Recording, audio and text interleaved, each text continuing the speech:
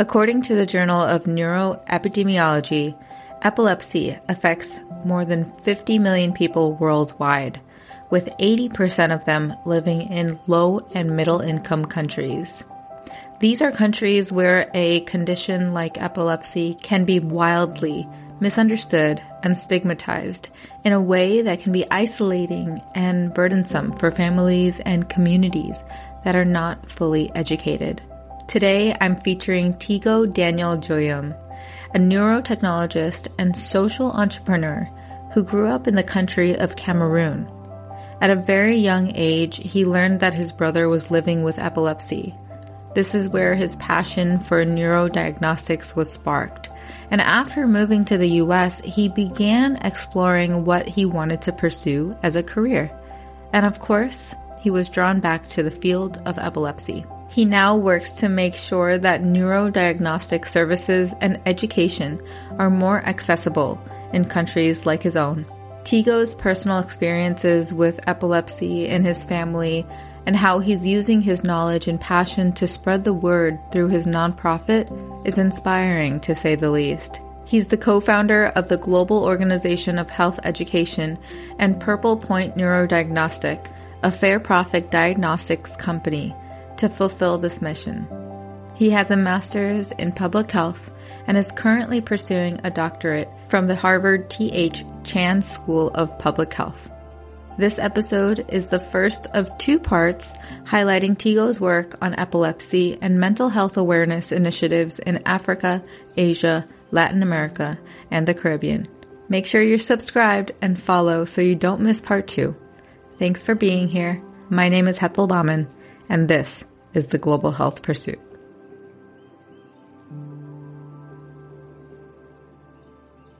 Teguo, good morning. It is 6 o'clock in the morning on a Saturday. And so I'm proud that I actually got up. You were saying something. This is totally unrelated to the topic, but we were talking about the stigma around how a lot of people think that, if you're somebody that gets up early every morning, 4:30, 5 o'clock in the morning, hits the gym, all of that, every single morning, then you're seemed or perceived to be this more productive person. And it's not always the case, So we're just chatting about that. So could you share some of your insights? Well, so I'll tell you this. My insight actually comes from the wisdom of the Maasai in Kenya. So on a trip that we did in Kenya on just very recently, a week ago, on where we went and did the conference on neurodiagnostics, the African Neurodiagnostics Society conference, the very second one that we created in 2018. We went on a safari in the Masai Mara region. And we had this very, very kind guide. So our guide was actually a Maasai guy.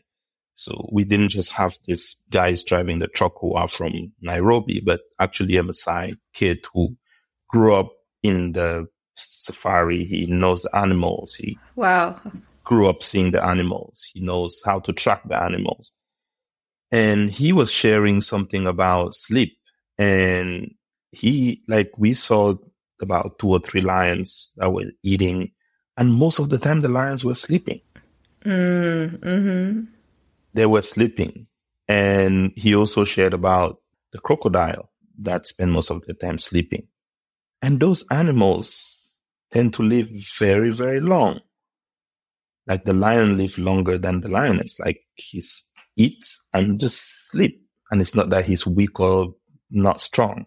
He's very, very strong. And when it's time, he will kill very fast. But he's sleeping more.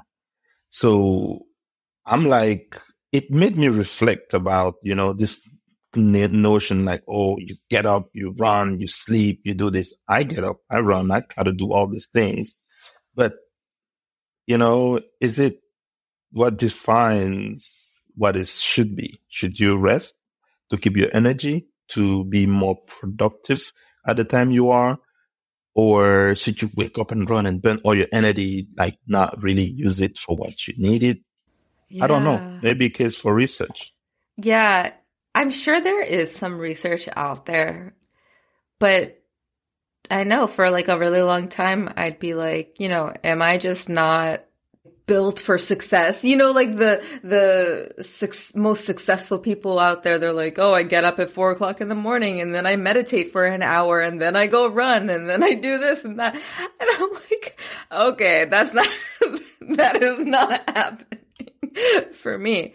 But I've noticed that my most productive times are actually like later on in the afternoon, or like just scattered it during the day, and I need to take more breaks. And wow. Okay. So that I just needed to talk about that because, it's 6:00 in the morning, and this is an interview that I've been wanting to do. And we spoke a few years ago talking about your work in neuroscience and epilepsy. And I wanted to reconnect with you so that I can share with my audience what you've been up to. And then for anybody who hasn't heard your story, I want you to really go back and tell us about where your passions in epilepsy came from, where you're from. And yeah, so what's your story, Teguo? Wow. Where do I start? So, well, I was born in a little village in Cameroon, in Banjul, Cameroon, Central West Africa. I usually say Cameroon is Africa in miniature. So our country, Cameroon, has all the cultures and climates of Africa. So you have like the tropical and then the desert, everything in our little country. So I was born in Cameroon many years ago, and I grew up at home. And I like to play a lot as a kid, get out and play play soccer. That's one thing we played a lot. And, I had a sibling who had a condition, and he had epilepsy, and he lived with epilepsy. Today the term has changed. We can't say someone has something. It's more stigmatizing way of saying things. So we say a person living with epilepsy. So that's the new terminology to destigmatize conditions. So people with epilepsy, not person who has it. Oh, that's actually interesting. Is that something that's come about just like in the past few years? Because this is actually the first time I'm hearing that. Yeah, that's the past few years. And that is the revision in the IGAP, the international global work that the WHO is doing about epilepsy stigma condition. So just to put that term out there, person living with epilepsy, and we're just playing in the field, and he fell, and, people ran and made fun, and it was just a time that struck me. And it wasn't one time, people would always run away. And even at home, sometimes people would be like, don't stay close to him. You would have the condition, or, it was just, there was the stigma about it. People didn't know. And it was just hard for me. Like, why would someone, live this way with the condition he has? And come to find out when I grew up that it's not contagious. And I'm like, no, And you didn't know for a while that it wasn't contagious? No. Growing up, that's what we thought, we kind of believed. And, my mom was, bless her soul, she was a nurse. So she knew, and she would, take care and give medication. Okay. But we believe more what everyone in the area in kind the of society believes. Says, yeah. Mm-hmm. Yeah, and it's still a big thing. The stigma is still huge in this part of the world. So, fast forward, it was some conditions of this, like kids have it maybe till they're teenagers and it goes away, which was the case of my brother. So it doesn't last for ages. Some people have and grow with it and have it forever. And right. I really pray for those who have it. And some actually die with what we call SUDET, sudden unexpected death due to epilepsy, where someone would fall of an epileptic attack and fall in a fire and die. Right. So there's different people with different type of these conditions. And my brother was one of those that ended. But the moment and those moments growing up just made me like, I don't like to see this. I want people to know more about it. I want those who need care to have it.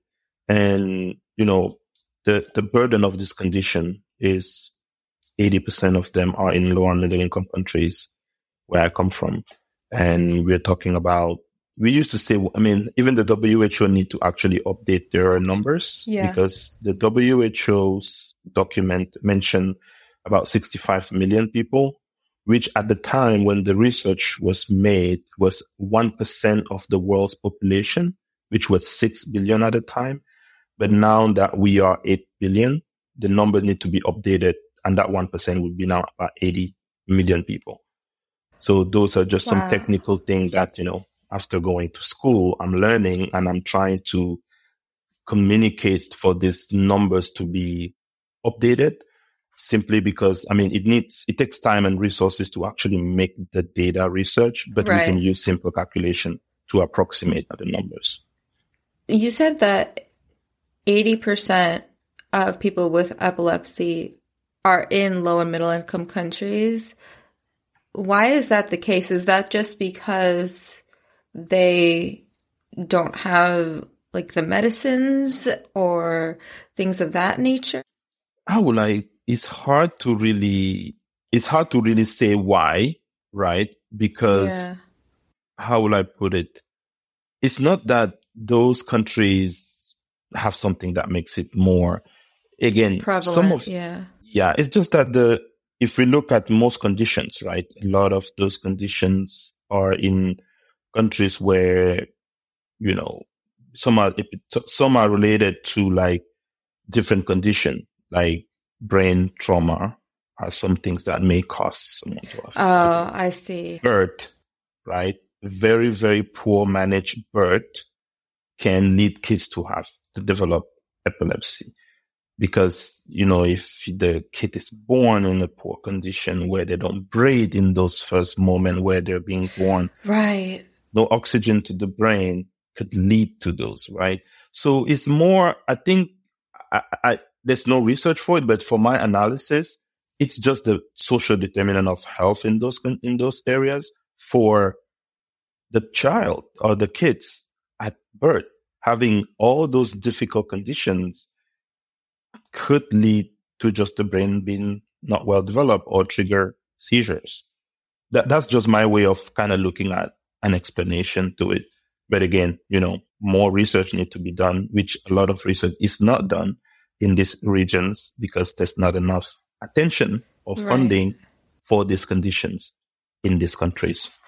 So, you talked a little bit about the stigma. So how else does it affect, the people who live with epilepsy, say in a country like Cameroon? How does this affect their education level or things like that? So I'll take a story, right? It is a hypothetical story. Let's imagine little Aminata in a little village of Cameroon who lives with epilepsy in the village. First, in her village, people think those who have epilepsy are possessed by demon or were cursed. So mom actually most of the time hides her in the house because she's afraid she's going to fall and people will see. So she doesn't want a lot of people to actually know about the condition of her kid. And mom is always with her because mom is afraid she can fall in a fire and burn herself. Mom takes her almost everywhere, even if she's a farmer. When she takes her to the farm, she's very close to her. So her productivity of mom, who is maybe the breadwinner in the family, is reduced. The opportunities that little Aminata could have had as a kid is reduced because she's hidden. She doesn't play with other friends because mom is afraid she's going to fall and people run away and they're going to talk about this family. And some family are even so afraid that maybe people will say, oh, don't get married in that family because that family has the gene of people living with epilepsy. So that's just giving you a little glimpse of what the stigma does in terms of quality of life economic for people with epilepsy. And for that village, right, you're reducing the productivity of a person who could contribute to taxes in that village. Because some people will say, well, there's no taxation structure in these villages. Yes, there are. When she produces corn or beans and she sells in the market, when she sells in the market and maybe, buy something that is taxed, right? She's paying taxes because she's buying products that are in a store that are taxed. Even if her production in the farm is not taxed, she ends up buying products or things in that village that has taken some money from taxation. So it affects not only the people, it affects not only that child, but it affects the whole economic system when we look at it from the helicopter view.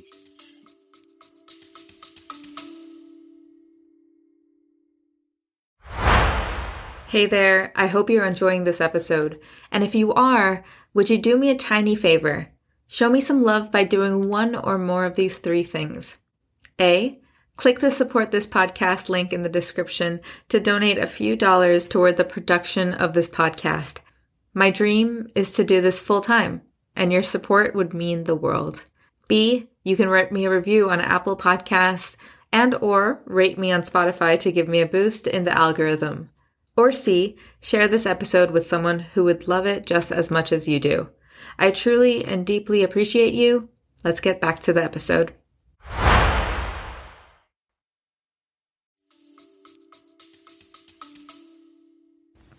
Not even to say the mental health of the child, too. Huge. And you don't limit yourself to the mental health of the child just because of the deterioration of, because what is epilepsy? What is an attack? Uncontrolled brain activities, right? Uncontrolled electrical activity in the brain, firing, damaging the brain cells, damaging, those part of the brain structurally that leads to mental health on its own. Wow. The stigma creating mental health condition, and that on its own, just the condition behind, right? And the mental health now on the parent or the close family members. So there's a ripple effect on that mental health from that one condition. And that's why, being in global health, in mental health or in public health now, I don't understand how government don't see the magnitude of non-communicable disease. They don't just see, they want the numbers. Oh, it's only 80 million people. Why should we care? The world has billions of people. Right? How many family members does this 80 million people have? Let's take one person in a village with a condition like epilepsy. How many people are connected to that one person? A minimum of 3. Like if you want to be very minimum. Yeah. 2 parents that made that kid and then 1 neighbor. That's already 3 people. Yeah. But that's on average. So those numbers I gave, you have to multiply that by 3 to really see the people affected by that condition. So your brother, he grew out of living with epilepsy. Were you still in Cameroon at that time when he recovered from the condition? How did society view that? Were they like, oh, he's not cursed anymore? What was that like when he realized that, oh, I don't have these episodes anymore? Episodes, yeah. It even to me, when I reflect, when was I? I would say I was maybe 13 years old when it all went away and we never heard about it. So over time, it kind of just faded. And since we, my mom and family, we have really kept it very close. Right. So it was easier for him because we kept it we have to hide it. We wouldn't tell this to people. Like it's today that it's recently that I actually started like vocally saying, I got to know about this condition because of my sibling. And, how do people, so you've like started talking about that. And I mean, like, how is that like perceived? Like even like from back like people that you used to grow up with and things like that. What's that like? No, it was a scary thing, even for me. I believed that the saliva of a person with that condition will make you have it. We were made sure not to look at him when he's falling in this. We had to run away when it happens. So even my mom, being a nurse who knew and would take care of him and give him meds and whatnot when attacks happen, we still were scared and afraid of it. And I mean, I know other people who are close to the family who, maybe one other person that I knew who had it and have not outgrown, because his condition is a permanent. The condition he lives with is more a, permanent one that he grew through with it.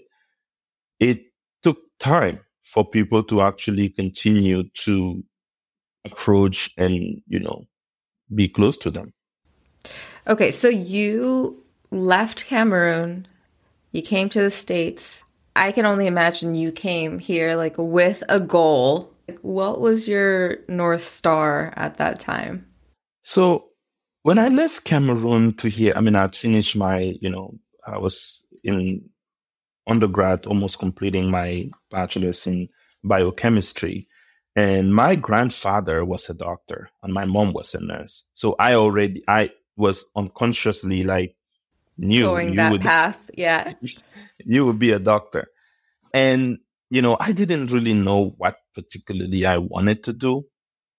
But when I moved here and I, fast forward when I made myself into University of Colorado, where I worked for almost 12 years, I was trying to see what am I going to do in like my healthcare career. I didn't want to go to med school because it was just too complicated, too complex to get in. I'm like, okay, I need to do something that first is something I love. And I saw some technicians that were doing EEG and I was like, what is this? They're like, this is EEG and it's for epilepsy. I'm like, this is my call.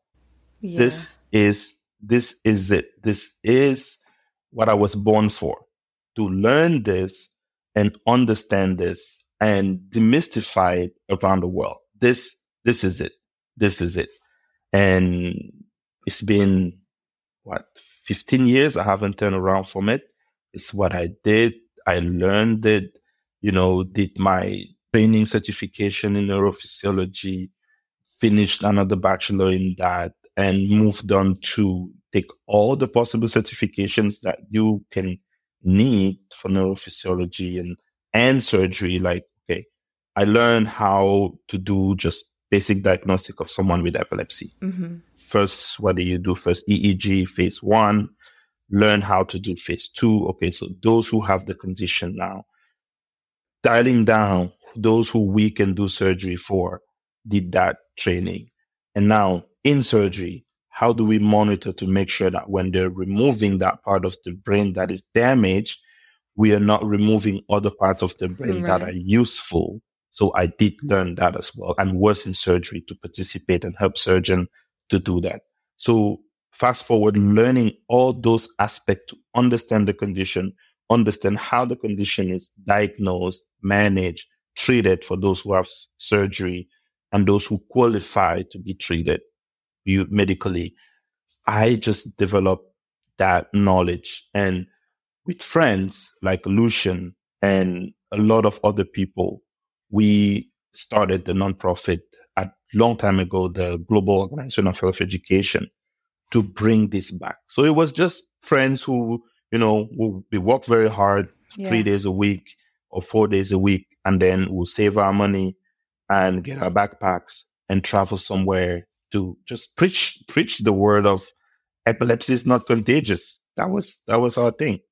Was that really, like, I can imagine you just going back and having a few posters and saying, gather around, let's talk about this. Yeah. Went to Cameroon in 2017. So started the organization in 2015. We did the first connection remotely.